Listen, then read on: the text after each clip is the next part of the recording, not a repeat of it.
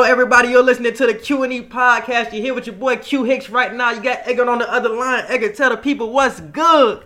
What's up, everybody? This is your host, Edgar Martin. Can't wait to get into these topics with y'all. Happy Saturday. Yes, if this is your first time listening to the Q&E podcast, we are primarily sports podcast, but we will be breaking into entertainment shows, movie reviews, other things like that in the coming future. So stay tuned for that. But today we are talking about, this is our football podcast. So we're talking about NFL, college football, breaking news, stuff like that. It was a lot that happened today. We're doing this on Saturday night. So we've seen a couple of games, of college football games. So I'm going to let Edgar run through a few that already happened, already finished, that will be impacting the college circuit. So Edgar, tell the people the scores. Today there were a couple of upsets. Today Texas, funny enough, was upset by Iowa State. And it's not funny that they were upset, but they lost 23-21 due to a last-second field goal by a player with the last name of Ass Alley. Yes, sir. That is correct, Ass Alley. So that is a weird way for Texas to lose. And it's crazy, bro. And it's crazy because Texas kicker, his last name is Dicker. So Dicker the kicker, and then you got Ass Alley playing for Iowa State. You know what I'm saying? That's just the kickers' names. But continue. So yeah, Texas was ranked number 19 before the game started. I'm pretty sure they'll drop considerably lower after that loss. Definitely. Today, Oklahoma State won over Kansas. That was a pretty good game. Florida beat Missouri 23-6, so they'll probably move up in the rankings, hopefully. Penn State had a close one against Indiana. Indiana is unranked, but Penn State won 34-27 in a close one. Undefeated Minnesota, ranked number 8, going against number 23 ranked Iowa, lost 23-19 today. So that was a big upset for everybody.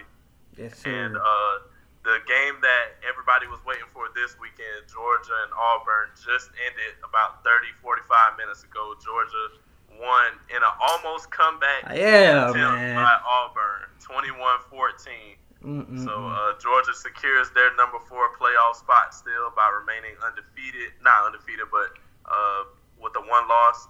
They'll remain with the one loss, and they'll still have a chance to make it to the playoff, and they guarantee themselves a spot in the SEC championship game now.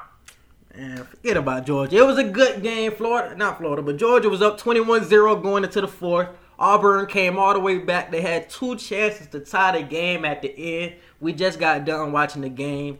The quarterback, Bo Nix, couldn't get it done. Unfortunately, he got him back, but he couldn't finish the job, man. But it was a good game, most definitely. But Auburn is out of the playoff race, and Georgia is still in it after that game. What were your thoughts on that game, Edgar? I just really didn't understand why Auburn waited until the last of the game to turn up the way they did. Yeah. They noticed that they thrived so much better when Georgia didn't play man-to-man defense. I mean, of course, to their excuse, Georgia played man defense about 90% of the game. Yeah. But there were definitely moments throughout the game where Auburn could have definitely picked up the slack better than they did until the last 10 minutes. Oh, another game you didn't bring up. It was Alabama, and I think they played Mississippi State today, and they won 38-7. Alabama's quarterback Tua Tagovailoa is out for the season with a hip injury. At the end of the second quarter, the man got sacked. He couldn't get up, could barely get up to get on the cart. He was carted off the field. So prayers up to Tua. They say he's out for the rest of the year. Man, it's a tough scene. So, Edgar, how do you feel about Alabama going forward without Tua? Yeah, when I seen him go down, I was just very upset. I felt like he shouldn't have probably even come back as soon as he did with the whole ankle injury that he already had. Yeah, bro. Still trying to heal from. So the fact that Nick Saban just didn't pull him out of the game in time enough, I think it was just one extra drive that he wanted him to do. And that one extra drive is what cost him most likely the rest of his college career, probably based off of how serious they say this hip injury is. They say he's either going to have surgery tonight or early tomorrow morning. And we all know for quarterbacks, a good majority of your game is in your hips. Yep. So like Quincy was telling me before the podcast started, he's already hurt both of his ankles And now with this hip injury, that draft stock is definitely going to drop now. And you can forget about the Heisman at this point completely. Oh, yeah, definitely. That was probably Joe Burrow's anyway, man. But this definitely is going to hurt Tua's draft stock. I want to go back to the game because when Tua got hurt, you can see the remorse in Nick Saban's eyes, man. And I can tell it hurt him because he knew Tua shouldn't have been out there in the first place. But it was really a freak type of thing because I've never seen anybody hurt their hip off of a sack like that. So that was definitely crazy. And going back to the draft stock, this really solidified Joe Burrow probably as the number one pick in this upcoming draft. Tua probably going to be known as injury prone moving forward. He hurt, like Edgar said, hurt both of his ankles. Now he hurt his hip. He can barely move today. I know he's going to be okay by the next time training camp starts for whatever team he goes to, but he's definitely going to have that tag on him moving forward, man. So definitely big prayers out to Tua, man, because I know that definitely hurts him and the rest of the Alabama team. But I also want to get into these rankings, the college football rankings that came out last week. Just run through these. So LSU was number 1, Ohio State was number 2, Clemson was 3, Georgia 4, Alabama 5, Oregon 6, Utah 7, Minnesota, Penn State, Oklahoma. Edgar, how did you feel about these rankings? Did you feel like anybody was misplaced? How did you feel about it? I personally don't feel like anybody was misplaced. I feel like everybody was put exactly where they need to be. Minnesota being the number 18 because of the outbreak season that they had this year. That didn't surprise me at all, so I was proud to see them there. Penn State at number 9, that wasn't a surprise to me. Oklahoma rounding out at the 10 spot. I feel like you can make an argument that Florida should be number 10, but either way it goes, that isn't too big of a surprise to me that they made them number 10. But as far as the top 4 are concerned, I think everybody was placed correctly. I still think Clemson is overrated, but the fact that they are undefeated and they're still the defending champions, you just can't dispute that. You have to include them in the top 4 because of how they're producing this year, even though it doesn't look good even when they win most of the time. You said Clemson's overrated? Yeah, I think Clemson is very overrated right now. Why you think they're overrated? Because they ain't played nobody this year? It's not even that. It's just because when you see them play, Trevor Lawrence is just having a very bad season to me. Even though he's putting up numbers, it's just very ugly.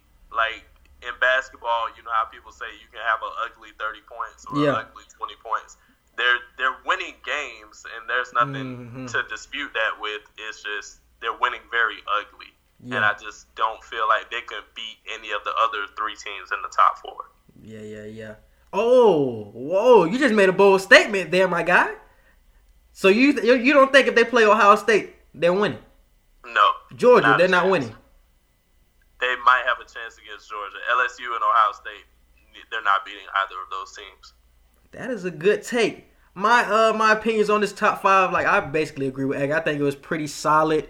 Minnesota was really a question mark because I really didn't believe in them after that Penn State win, but it was a good win, so I can understand them moving up to 8. Alabama. So that is going to be the question. So the question last week was, should Alabama still be in the top 4 after losing to LSU by 5, yada, yada, yada. But now with Tua going out, I can't see the college football committee putting Alabama, even if they do win out the rest of the season and if everything goes favorably for them, I can't see the college football committee putting Alabama number 4 or in the top 4 without a Tua. So how do you feel about that?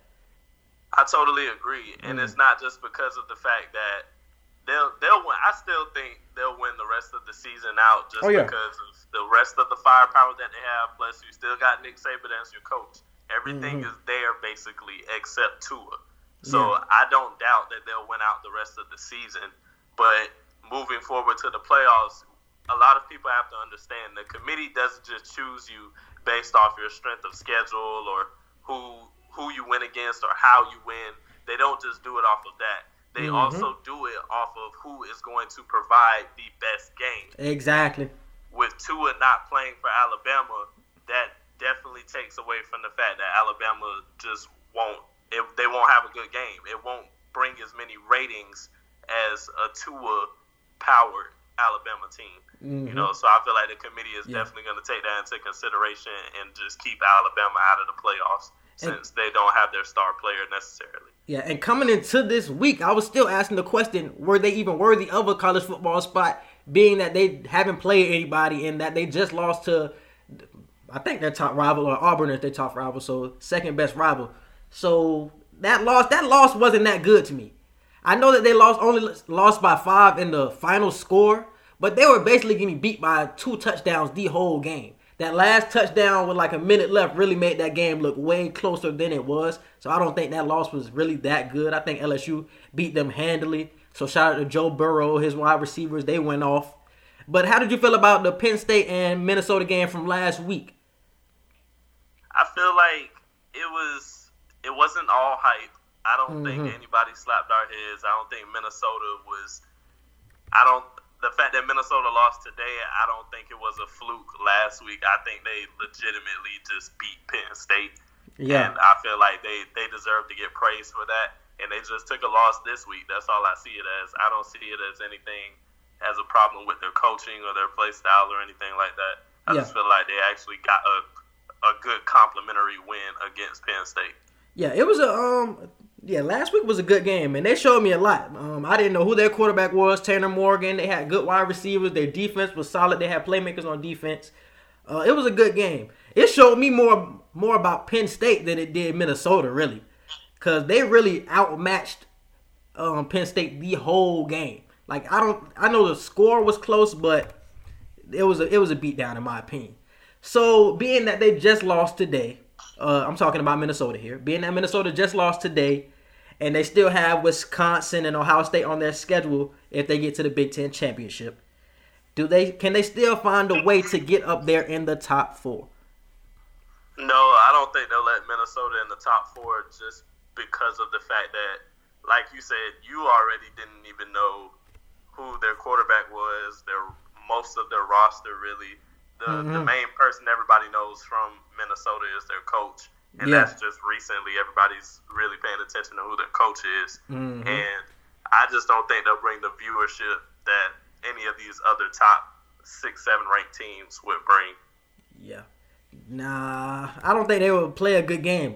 When you got heavy hitters, blue bloods like Clemson, Ohio State, LSU, I don't think Minnesota fits in. So I don't think the ratings will be as high. And like Edgar said before, I think that's something the committee looks for. So I don't think the Minnesota will get in.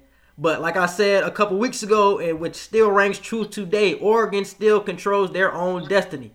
Because Georgia will eventually play LSU in a couple of weeks for the not Big Ten, but SEC championship.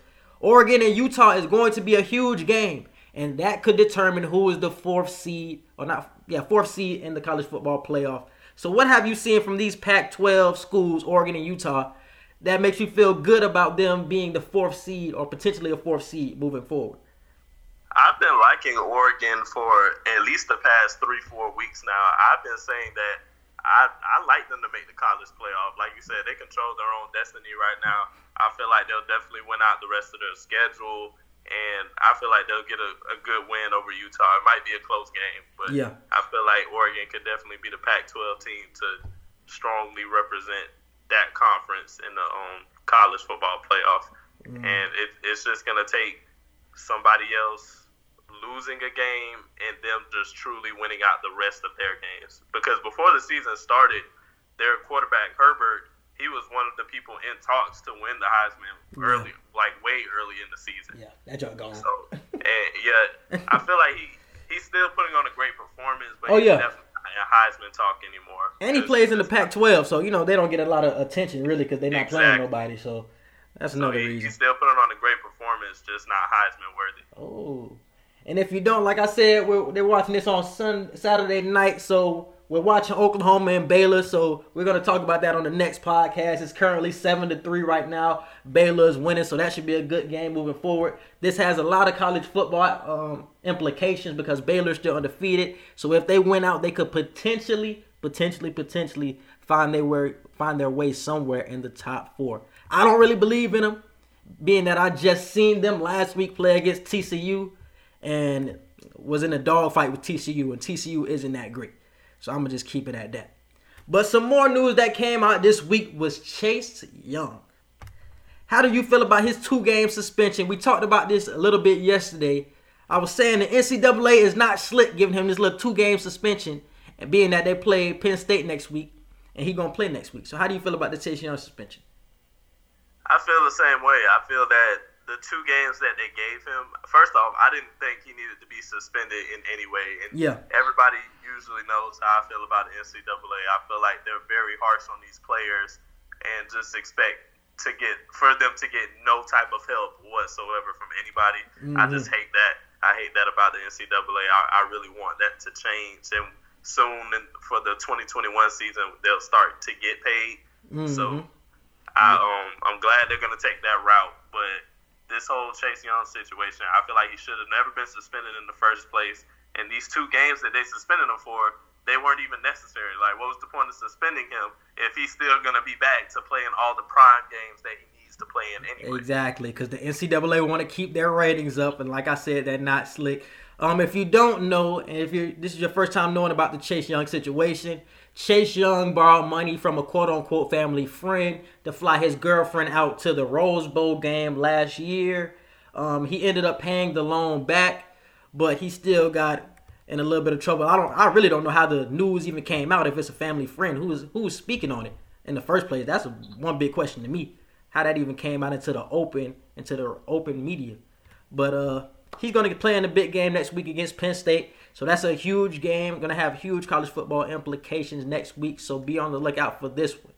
Do you have anything else to say about college football before we move on to the NFL? For college football, I want to just talk about my Gators for a second. First off, shout out to us for getting that win over Missouri today. It was a close game for a good chunk of the game. I don't know why. I don't know why Missouri always gives us a dog fight, even when they're one of the worst teams in the SEC. They still find some way to get under our skin at most points in the game. But congratulations to us for getting that win. I really like us to win the rest of the season. Now we only got like 2 or 3 more games left, I think. And I like what I've seen from us this year. I like what I've seen from Kyle Trask. I've liked the coaching and spirit that Dan Mullen has given his team. He's really brought the University of Florida culture back with just the love of being a Gator. And I definitely see high hopes for us in the future. I feel like we have one of the best receiving corps in the nation. We have one of the best defensive secondaries in the SEC. So I feel like next year, I thought this year would be our year, but next year I have even higher hopes than what I did this year. And I want to piggyback off what Eggert is saying, bro. Speaking on Trask. If Trask is not the starting quarterback next year, if him or Emory Jones is not the starting quarterback, if Felipe Franks gets the starting job next year, and I know people are riding with me, I know the whole Florida Gator fan base is riding with me on this, he should not be the starting quarterback no more.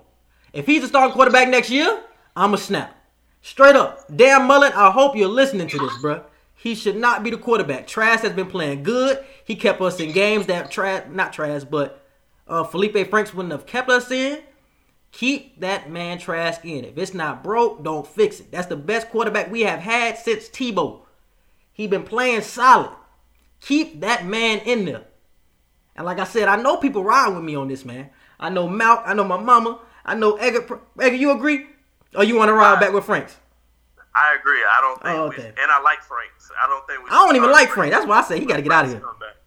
But I see the potential in Franks. I always tell people the reason Franks was starting to begin with is because the system they were trying to fit around him. They were trying to do more play-action plays where he can get his legs going, and he could create better plays than Emory Jones could, even though Emory Jones is a running quarterback as well. It's just the size and the strength that Felipe has over Emory, which is the reason why he started, and he's a better dual threat than Kyle Trask. Kyle Trask can run outside the box every now and then and get a little slide or whatever, but he's a much better pocket passer. He's a much better higher rated IQ quarterback when it comes to passing. That's why I feel like Trask is better for this offense. Yes.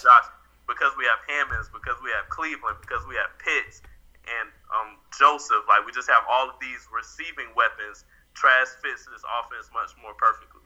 That man Franks is trash, man. And like I said, honestly, I think they're using Emory Jones completely wrong. Because he's not just a running quarterback. They just put him in running situations. He can actually throw the ball. If you gave him a chance to throw the ball, you can actually see that, Dan Mullen. But like I said, ride out with Trask. He is that dude. Have that boy Franks transfer or something. I don't even want him on my team no more. Get him out of there. Keep Trask and Jones. Jones is the future. I think Trask is the senior next year. Hopefully Jones stay and doesn't transfer. But I just wanted to say that, man. I don't want Franks back. Trask need to be the one. He the best one since Tebow. Don't mess that up, Dan Mullen. Let's move on to the NFL, man. I said my piece. All right, man. So let's not bury the lead. Everybody knows what the big information, the big story was on Thursday night. This is one of the biggest fights since the Malice at the Palace back in Detroit for the NBA, if you don't know. It was between Garrett and Rudolph. Edgar, tell us your thoughts, man, on the brawl, man. The brawl in Cleveland. I have a lot of feelings. I have a lot of mixed feelings on this whole fight. First off, Mason Rudolph did not get enough punishment in this entire situation. Oh, let me say the suspensions real quick, bro. So, Garrett is suspended indefinitely. Mason Rudolph, who instigated the whole thing. Let me describe the story. So, let me see this. What happened? So, Mason Rudolph was in the pocket. Myles Garrett sacked him. Mason Rudolph tried to pull his helmet off. And then Myles Garrett ended up taking Mason Rudolph's helmet off. He was getting pulled back. Myles Garrett hit Mason Rudolph in the head with the helmet. All hell broke loose. Now, Garrett is suspended indefinitely. Rudolph didn't get suspended. One of the D linemen, Ogunjobi from Cleveland, was suspended for a game. Marcus Pouncey, who was jumping on Myles Garrett's head, is suspended for 3 games. So it was a lot that went on. It was a brawl. Both benches cleared for Cleveland and for Pittsburgh. It was just one hell of a fight, man. So I'm sorry, man. I'm sorry to cut you off, but go on. You're good. Yeah. I don't feel like not Myles Garrett. I don't feel like Mason Rudolph received the proper punishment. He did get a fine, but I feel like for the simple fact he started the fight, he instigated the fight to go further, and he charged at Myles Garrett. I feel like that warrants him at least a 1 or 2 game suspension. If you're going to give him anything, at least a minimum of that. You know? And I feel like he didn't get his proper due punishment. Although, I will say this. This is why I have mixed feelings on the whole situation. I personally don't feel like Myles Garrett should have sacked him, being that Cleveland was up 21-7. It was 8 seconds left in the game, and Mason Rudolph was already having a terrible game. So I don't see the reasoning behind Myles Garrett just going at him full speed to sack him when he was just trying to make a pointless throw to just let the game be over. I don't see the reason. I'm gonna tell you now. I can tell you why he did it. When your team is 4-6, and you don't know if the team is gonna make the playoffs, it's looking really unlikely right now, but we'll see. You're just trying to get your stats. So if you can get that one more sack on your stat sheet, you're gonna do that. That's why he did it. He tried to get that one more sack to add on the stat sheet, man. That's all it is. But you can. The point I don't see in that is you have next week. You're Myles Garrett. You were literally before this suspension. You were literally one of the main people in talks for Defensive Player of the Year. He was. You could have waited until next week to just get that one extra sack. You know, I don't see the point in that. Even though it makes sense, I just don't see the point in it. And I don't feel like he should have hit Mason Rudolph in the head with a helmet. That was inexcusable. Completely unnecessary. Although if you look at some of the videos that have surfaced on social media lately, you can see Mason Rudolph hitting Myles Garrett in the groin area after the sack. Grabbing at the groin area and kicking at the groin area.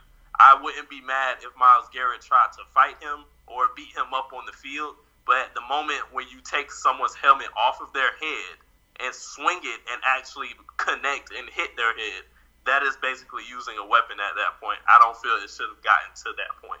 And that's why I feel the situation just escalated beyond control, and that just didn't need to happen. So I really echo all of Edgar's sentiments right there. But what I don't agree on, because this was a big thing on social media Thursday night, everybody was calling for Myles Garrett's suspension. He should be suspended for the rest of the season, blah, blah, blah. If social media wasn't around, in my opinion, this is my true opinion. If social media wasn't around and we just took the fight for what it was, and we just took results for results, Mason Rudolph is okay. Everybody is okay. Even though Garrett did throw the helmet, nobody got hurt. I think if social media wasn't around, Myles Garrett would have got at least 3 or 4 games. He would have been back by the end of the year, and it would have been that. I still think he should have been suspended, but I don't think it would have been an indefinite suspension like it is now. I think the fact that everybody on social media was going at Garrett saying he should be suspended for this long for the rest of the season, yada, yada, yada. I think that made the NFL feel forced to suspend him for the rest of the season at least. But I think if it wasn't for social media, if it wasn't for everybody having an opinion, having a talk show, yada, yada, yada, everybody saying season-long suspension, I think it would have been 4 games. He comes back and we move on. Being that he was instigated. He wasn't instigated enough to hit him with the weapon. That was an inexcusable offense. But I think it would have been a lesser suspension if everybody didn't have opinion, if we didn't have talk shows and social media and that of that sort. So that was something I took away from this whole situation, man. Any opinions before the fight? And another thing, I didn't want to stay on this topic for too long. Like I said, I echo all of Eggert's sentiments. But a lot of these talk shows, all they was talking about yesterday was this. Y'all got to tighten up, man. I didn't want to see this all of yesterday. All I seen was the fight. And nobody was talking about Melo getting signed. That was some big junk yesterday. They wasn't talking about Melo enough, man. But moving on to Cap. No, I ain't going to move on to Cap yet. Have the Browns found the recipe to winning? The Browns won 21-7 over the 5-4 Pittsburgh Steelers. Actually 5-5 now. But the Browns are now 4-6. They're back in playoff contention now, being that the AFC is so weak. So have the Browns found the recipe for winning after this 2-game winning streak? No, I don't think they've found the recipe for winning. And I say that simply because the Browns, like I said last week, at the end of the day, the Browns are the Browns. And they will find a way to just beat themselves. And I say that because look at the fight that surfaced on Thursday. The Browns won. Nobody's talking about the fact that the Browns won the game. They're talking about the fact that their players and their organization are just so dysfunctional. So even when the Browns win, they lose. Yeah. That just doesn't make sense to me. So I don't feel like they found the recipe for winning because even when they win, they still find ways to shoot themselves in the foot. I don't see them having giving any type of worry to any of these other AFC teams for playoff contention at all. They just got a good win this week, but just didn't know how to maturely handle the win. They just beat 2 good teams. They beat the Bills last week, and they beat the Pittsburgh Steelers this week. I think the Browns have found the recipe for winning. I know that the game was being overshadowed by this fight, and I understand. But the Browns have found something. Like I said a couple of podcasts ago, the coach need to stop putting Baker Mayfield in 5-step drops and just need to help him get the ball out of his hands as soon as possible. And that is what's happening now. Kareem Hunt just came back before the Bills game. He's starting to get the ball. They starting to throw quick little screens to him, quick little dump-offs. Kareem Hunt doing his thing. Odell doing his thing. You got Landry taking off. You're getting the ball into your playmaker's hands. And that's all you got to do. You don't got to go deep all the time. Just throw the ball. Just throw the quick passes, RPOs like you're doing these past 2 games. That is the recipe for the Browns. If they have been doing this the whole year, they would have won more games. But I think the coaching staff is finally starting to realize it. Like I said, I understand what Eggert's saying with the Browns being overshadowed by this whole fight situation. But I think they found something in these games that can move them forward. Their defense is definitely going to be hurt though, being that Myles Garrett is their best defensive lineman, and Ogunjobi is another one of their good defensive linemen, man. So that's definitely going to be a big hit moving forward. But let's move on to Colin Kaepernick, man. Eggert, what are your thoughts on Cap getting this tryout from the NFL, man? 24 teams. This happened today. 24 teams showed up. And we seen a couple of videos on Twitter. So how do you feel Cap looked, and what were your feelings on this whole situation? I feel like he looked really good. He looked like he's still ready to be in the league.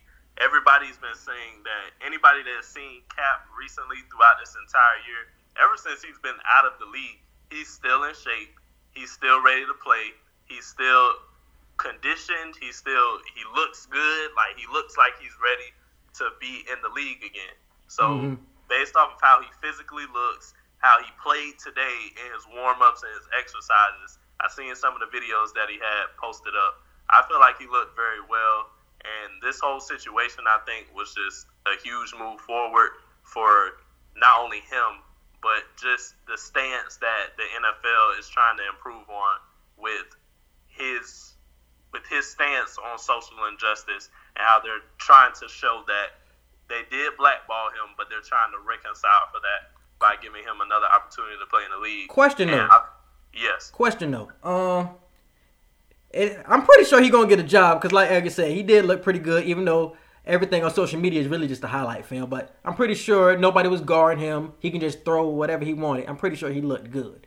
So hopefully somebody signs him. What was I about to say? Oh, can he still kneel? Because I don't think his views on this have not changed. So can he still be able to kneel? And this is going to be a big thing moving forward. I'm pretty sure if you're asking, can he still kneel? I'm pretty sure the teams are going to talk to him about, even though the media says the teams aren't going to talk to him about that, they're just going to talk strictly football. I doubt that. I doubt that. Mm-hmm. I mean, of course, they want to give off that impression, but I highly doubt that. Yeah. I feel like they wouldn't want him to kneel, but if he still chooses to kneel, that's his decision. If he does not choose to kneel, but he finds other ways to still get his message across, that's fine too. Mm-hmm. And I just feel like this isn't any PR stunt. This isn't anything just to get the cameras on him. Like, no, he truly wants to be back in the league. He truly wants to be an NFL quarterback. He deserves to be in the league on an NFL roster, especially with most of these quarterbacks in the league right now not producing the way they should be. So I just feel like when it comes to the kneeling, it's just going to be his decision. I won't be mad for either decision he chooses. Yeah, man. Throw up the Panther fist, man. That's all you got to do, man. Forget the kneel. Throw up the Panther fist. Everybody will be happy. You ain't kneeling. Throw up the Panther fist, yada, yada, yada. Do it for the ghost of Huey Newton, man. That's all I got to say. But coming into this, I thought this was more of a PR stunt, man, because the NFL just dropped this news in the middle of the week. Colin Kaepernick knew nothing about this. They really dropped the information, and he knew the same time we knew. I thought this was really a PR stunt. And there was a lot of information coming into this week. They were asking if Colin Kaepernick was even going to show out for the workout. They didn't know if he was ready for it, if he wanted to, what is the word? Compromise to these conditions. Because in the conditions, he said that he couldn't have media or nothing like that. It was going to have to be at Saturday. It couldn't be next week or nothing like that. So I really thought this was going to be a PR stunt. But I think now he has a real good shot of getting back in the NFL, man. So I'm definitely happy for Cap after this 3-year wait. It was definitely about time for him to get back, man. So shout out to Cap. But another thing about this Kaepernick situation is Jay-Z. Jay-Z was catching a lot of flack when he got signed with the NFL. And it was known that he was just signing to be like a part of their marketing team in a way. More of somebody who gets people for the halftime shows and stuff like that for the Super Bowl. He didn't sign on as somebody to do stuff for social injustice. He was catching a lot of flack for that. But now information has come out that Jay-Z was a big part of why Kaepernick got this chance and this shot to get back in the NFL, man. So I really think people should start apologizing to Jay-Z right now, man. Edgar, how you feel? I totally agree. And not enough people are speaking on that. Because earlier this year, when Jay-Z announced that he will be working with the NFL, like you just said, for marketing and Super Bowl halftime performance purposes and things like that, everybody just went up in arms. Because when it comes to social media, nobody is ever satisfied. And I feel like he's taking a mature approach. And instead of trying to just work against the NFL and not communicate with them at all, he's trying to fix the problem from the inside out. And I totally understand the angle that he's trying to take. And he knew he would get a lot of flack for this. He knew people would call him a sellout, say that he's turning his back on the community just to benefit himself. But he played a huge role. I don't care if people want to believe it or not. It's a fact that I feel he truly played a huge part in this Kaepernick situation. But this was the thing with Jay-Z. This is why a lot of people had a problem with Jay-Z. It's because you signed on to the NFL, and I'm pretty sure he had an interview a couple of days after he signed. And he was asked about the Kaepernick situation. And he basically talked around the question. He didn't talk about if he was going to help Kaepernick getting another opportunity. So a lot of people were like, oh, is Jay-Z just being a sellout? Oh, he just doing this for the halftime shows to get more black people doing the halftime shows, yada, yada, yada. He's not doing this for social injustice. So that's where a lot of people jumped on his head for that interview. A lot of people didn't take a wait-and-see approach. They just jumped on that interview seeing that he didn't answer the question directly. So they was like, oh, he just did this for the halftime to get more money, to get the big bucks from the NFL. He didn't do this for Cap. So that's why a lot of people were jumping on his head. I took a wait-and-see approach. I didn't want to jump on his head immediately, but I was definitely skeptical. But seeing this, I think we got to give Jay-Z some props, man, some huge props. He's a billionaire. He doesn't have to do this. He's comfortable. He doesn't have to do this at all. But he showed the time, took the time out of his schedule, man. Showed Kaepernick some love. Now Cap got another shot to get in the NFL. So huge shout out to Jay-Z, man. That's definitely great. Definitely great. And so anything else on Jay-Z before we get out of here? No, I totally agree. People need to apologize. People need to understand that you got to take a wait-and-see approach with things sometimes. And I agree with everything you just said. Yep, so now we're about to get into the NFL Week 10 recap, man. So the big games of last week were San Francisco versus Seattle, the Monday night game. Carolina versus Green Bay, the game in the snow. Kansas City versus Tennessee, the upset probably of the weekend.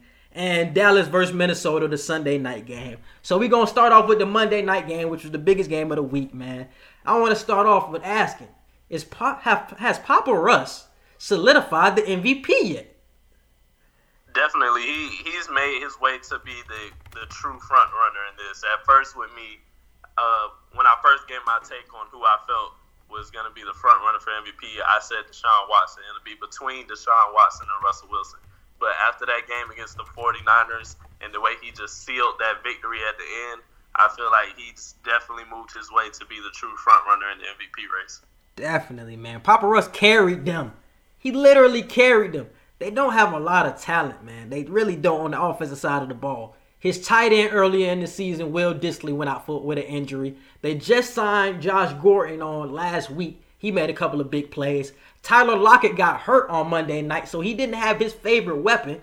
DK Metcalf fumbled a couple of times, but Papa Russ still finished the game and won it in OT, man. So shout out to Russ. I picked Seattle last week because Seattle has been in close games all season and have pulled them out. So I knew Papa Russ was going to do it again. But let's look at it from the other side of the coin. Jimmy G. What's up with your man Jimmy G, man? Porn star Jimmy, man. He ain't look that good in the clutch, Edgar.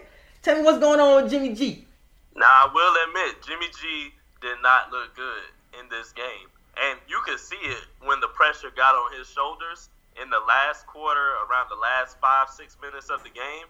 He looked so shook in the pocket, and he could not make plays. I will admit that. Do I still feel like the 49ers are a very, very strong team and do have a great chance at a Super Bowl this year? Yes, I still have them as possibly my NFC favorite to make it to the Super Bowl. But Jimmy G did not look good under pressure in that situation. Mm-hmm. And it was just for everybody to see.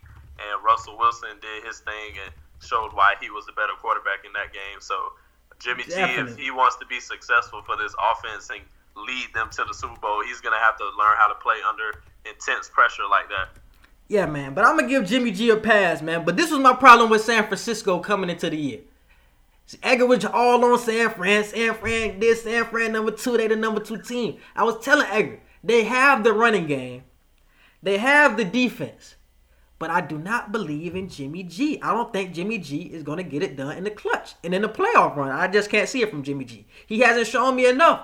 He hasn't shown me enough right now, man. So, it was an ugly game. But I want to give him a pass because Emmanuel Sanders got hurt in the second quarter. Before that, Jimmy G was actually looking pretty good. But when Sanders went out, the offense was stagnant. And his favorite target, George Kittle, was hurt with a knee injury. So he didn't have his 2 favorite weapons. So I gave him a little bit of a pass. Everybody wanted to jump off the the 49ers bandwagon this week.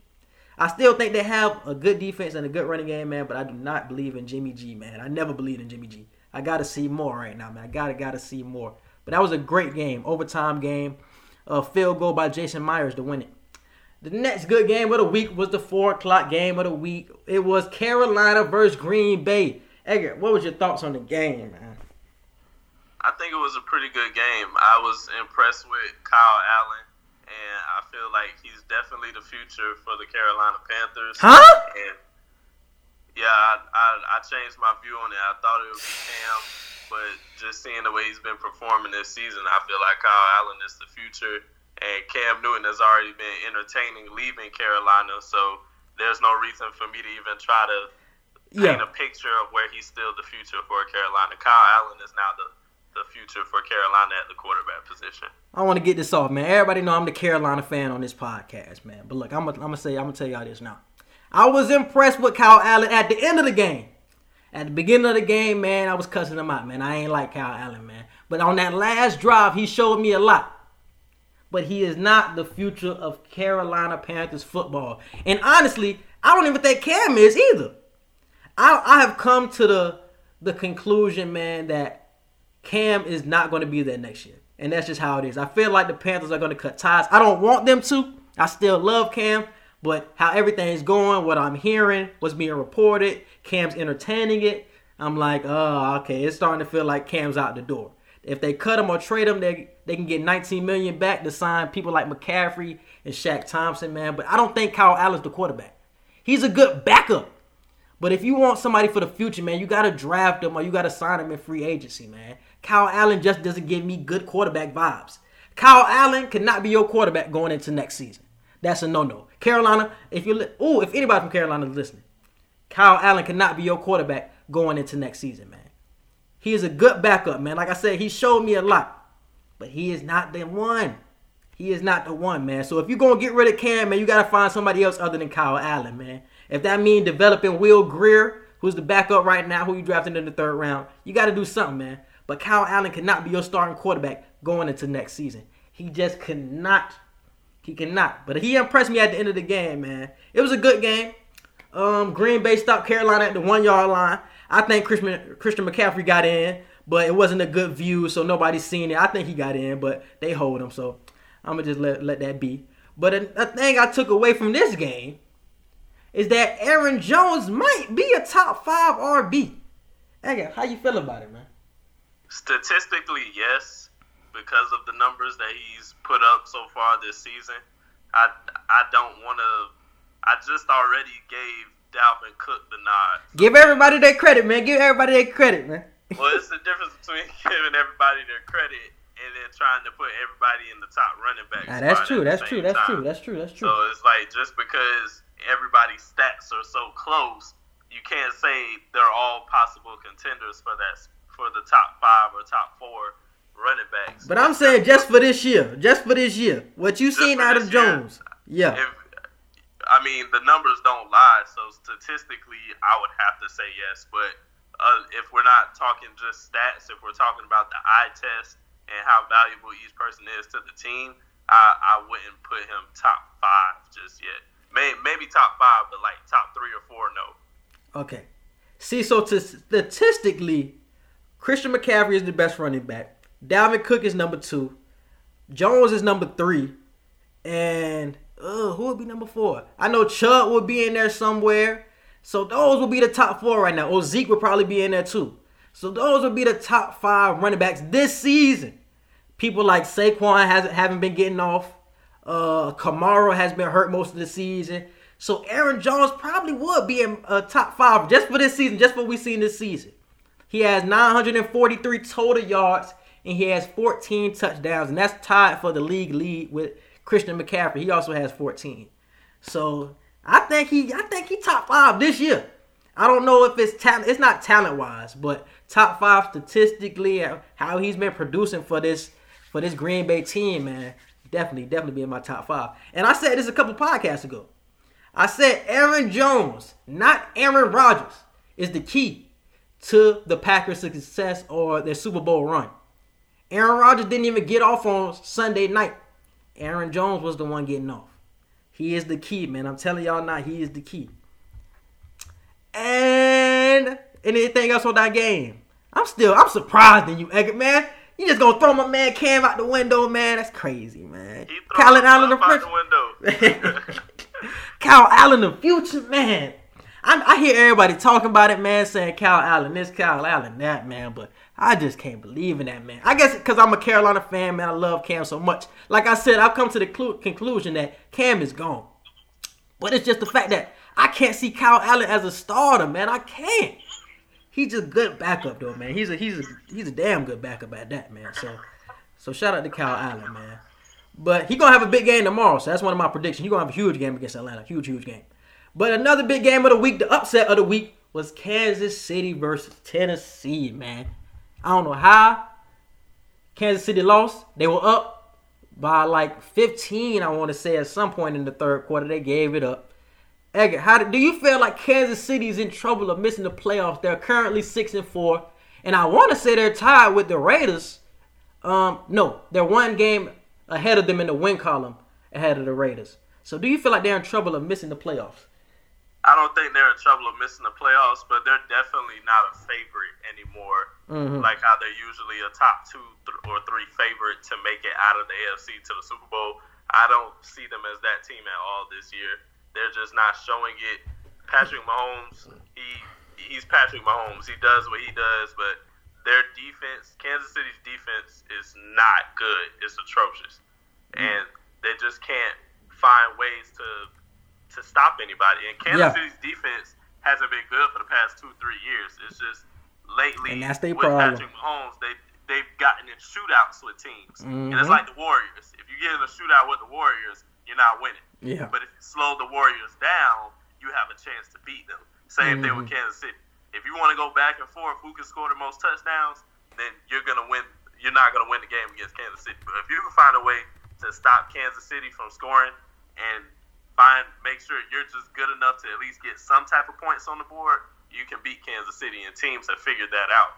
Yeah, so man. I think they're not in trouble for missing the playoffs, but I don't see them as a favorite to make it out. Yeah, like I said, they're one game ahead, so they're a half game ahead in the AFC West standings right now. Being that the AFC is so weak, I think Kansas City is still going to make the playoffs. But it is a question if they're going to win their division. Like I said, I like how the Raiders been looking these last couple of weeks, man. The Raiders have been on it. So that's going to be a big one if they're going to win their division. I want to say they play the Chargers this week. They play the Chargers this week. So that should be a good game. I agree with Edgar, man. It's the defense. The defense can't stop anybody. At times this year, they show you good. They show you that they can get pressure to the quarterback. They got a couple of good cornerbacks that they show up at times and then they go away at times. It's like they got talent on defense, man, but it's just they're inconsistent, man. Inconsistent at best. So that's the huge problem because Kansas City offense get them 35 every game. You can put that on the board, but it's the defense. Are they gonna give up 38? That's the biggest question.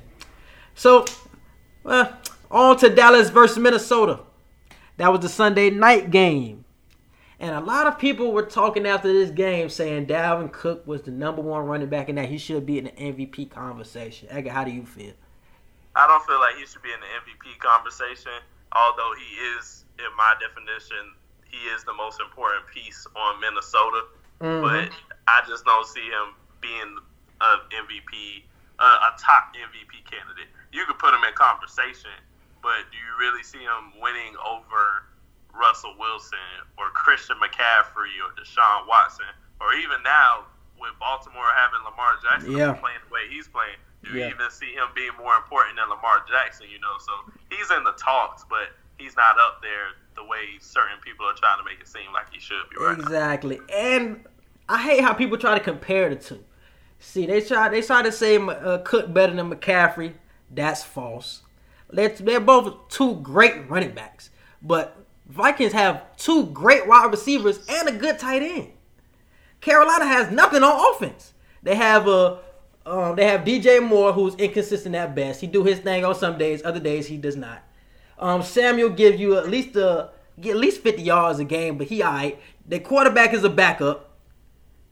Christian McCaffrey is the best running back in the league. He is the most important player. If they did not have Christian McCaffrey right now, they would probably be somewhere in the 1-8, 0-9 range right now, 0-10 range. But they're 5-4 all on the back of Christian McCaffrey, man. So he's definitely the best back in the league and should be the only back. Even though I don't think he should be in the top. He's my MVP, but in the media's in the media's MVP discussion, he's not in the top 3, and I can see why. You got Lamar, you got Papa Rush, you got who else you said, Deshaun. So you got other people, and it's the quarterback award, man. So Christian McCaffrey probably gonna get. Christian McCaffrey and Dalvin Cook are in the Offensive Player of the Year discussion, though. So that is something that we're gonna talk about later, in the later weeks for our predictions on that.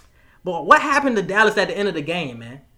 They got all the way down the field, and then they got stopped because they stopped throwing the ball to Amari Cooper. They were running the ball and they got stopped, man. What happened to Dallas?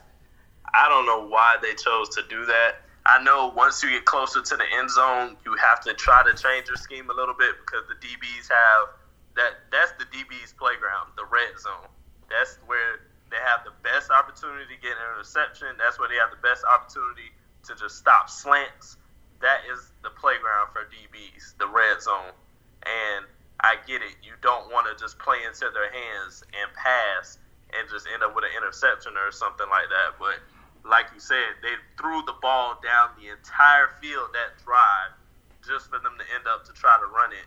Yeah, man. When they get very close to the goal line at that, it's not like they were at the 10-yard line the whole time in the red zone. They got up all the way to the goal line and just continued to try to run it and didn't even try to attempt a reasonable pass the entire time.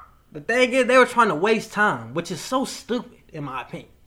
So they got down the field. They had like 1 minute and 45 seconds, and they were at like the 15, 20-yard line. And they could have just kept throwing the ball, but they started running the ball with Zeke to milk the clock so the Vikings wouldn't have the ball with any time left. But they ran the ball. Vikings hit Zeke in the backfield a couple of times. It was 4th down. Dak threw it to Zeke, and Zeke couldn't catch the ball. But it was a good game, man. But Amari Cooper and Dak look great. That connection was on point on Sunday night. And my question is, how much would you pay Dak, man? Is he worth it or is he not worth it, man? The question still looms, man. What is your opinion?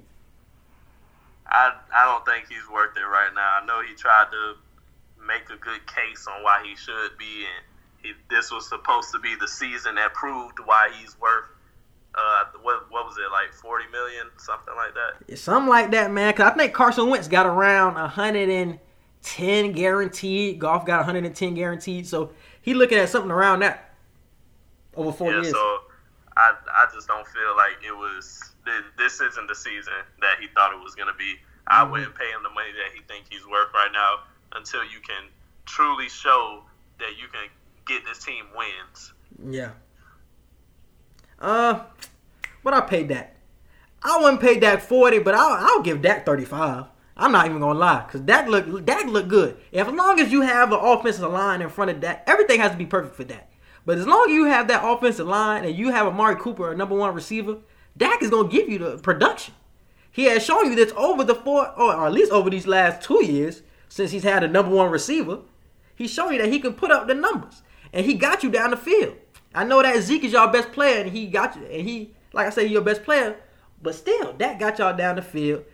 Dak is the one for Dallas, at least. He's the one. And I feel like if you let him hit the open market, man, he going to get something around 40.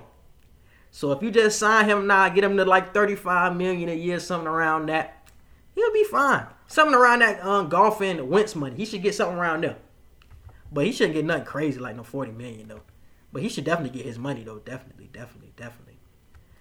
Another game that happened this week was Atlanta upsetting the New Orleans Saints.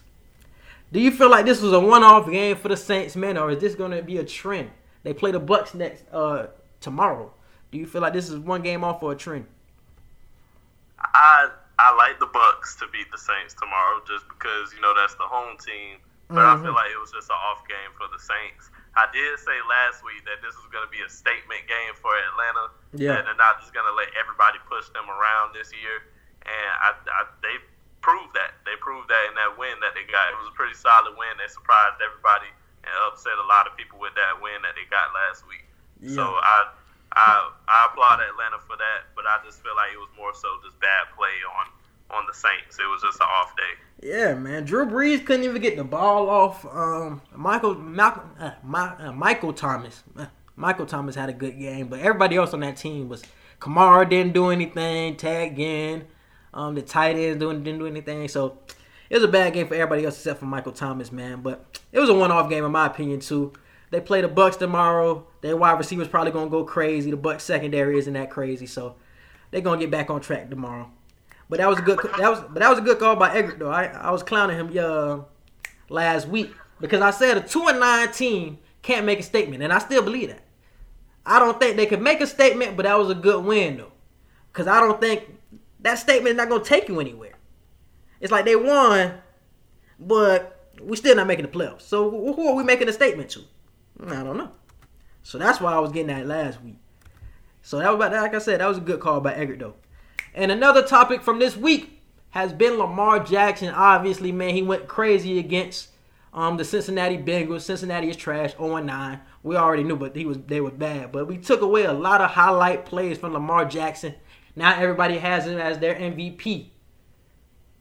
Should he be in the top 2 up there with Papa Russ? I don't think he should be in the top 2. The number 3 spot, definitely. Yeah. Number 3 or 4 spot for MVP, I definitely see him there. But number 2 spot, no, not. And I love Lamar Jackson, but not just yet. Let me see just a couple more important games.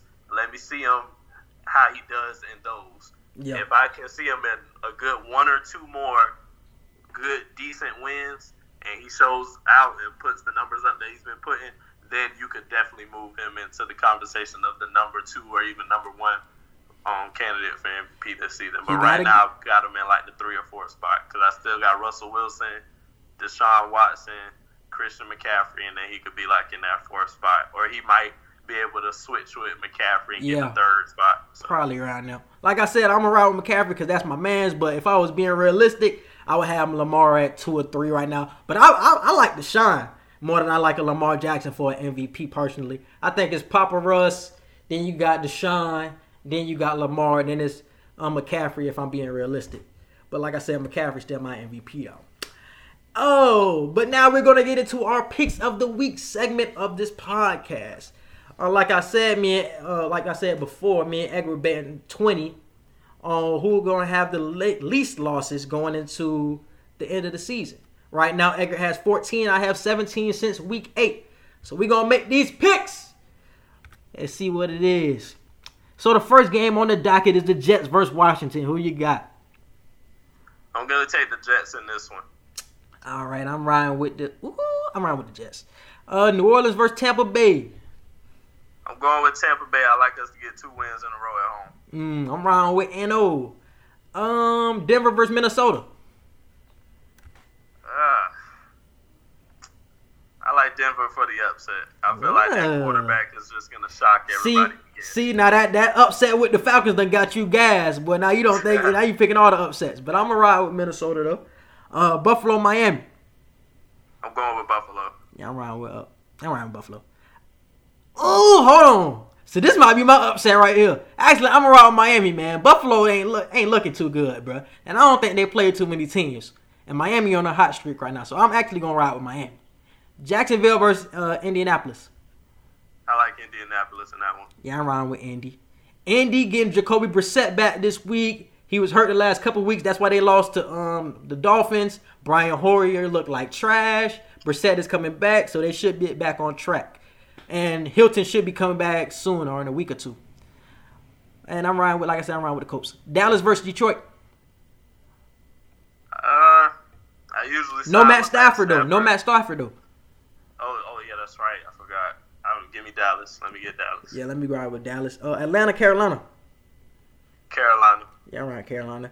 Houston and Baltimore, the game of the week.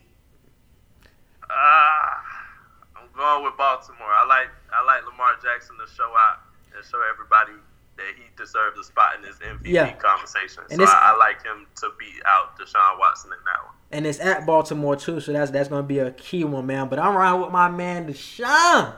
Battle of the young black QBs, love to see it. Arizona versus San Fran. San Francisco. Yeah, San Francisco. Oh, it's at San Francisco. I'm right, San Francisco. New England and Philly. I like New England. Definitely. Cincinnati, Oakland. Oakland. Chicago, LA. LA Chargers or Rams? Oh, Rams. And this is a Sunday night game. I like the Rams in that one. Yeah, I like the Rams too. And KC versus the Chargers. I'm going with the Chargers to upset Kansas City. I was thinking the same thing, but I want to be different. I'm gonna go with KC. KC. And like I said, Pittsburgh beat Cleveland. They're now 4-6, trying to get back on the right track. So those are our picks of the week. Now we're gonna get into our rankings of the week. I'm gonna do mine first. I got the Patriots still number 1 for me. I got the Saints at number 2. Like I said, last week was a one-off game. I think they're going to get back on track. I got the Packers at number 3. Seattle at 4. And I got the Ravens slotted at number 5, man. So those are my rankings for this week. Echo, what you got? I got the Patriots at number 1. I'm going to put... not sure. I'm probably going to put San Fran at number 2 still. Still rocking with San Fran. I'm still rocking with San Fran. Like we said, Jimmy G didn't have Kittle, and he didn't have Emmanuel Sanders for a majority of the game. So I'm going to say San Francisco can still try and work this out when Kittle comes back. And hopefully Emmanuel Sanders isn't hurt too bad. He can come back soon, too. So I trust them, and I trust that defense. So they'll be my number 2 team.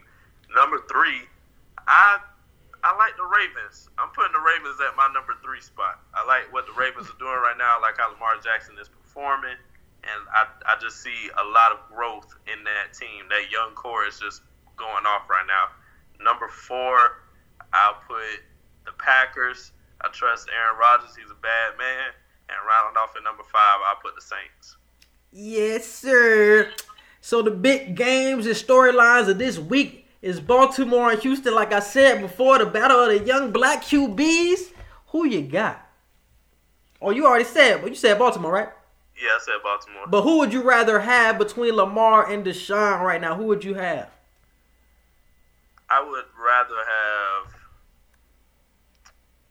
that's a good question. I'd probably rather have Deshaun Watson. I love Lamar, but I'd rather have Deshaun Watson. I'm riding out with Deshaun too, man, just from the passing game perspective. I think Lamar is more developed passing-wise, but, you know, on the ground, I think nobody can touch Lamar on the ground, but I'm still riding with him. I think if you put Lamar in a passing game situation, like if they're down, for example, if they're down and he has to throw the ball, I don't think that's his strong point yet, and I think that's the strong point. So that's why I'm going to give it to Deshaun right now. But if they're ahead, like, you can't beat them if they have if they're a front runner.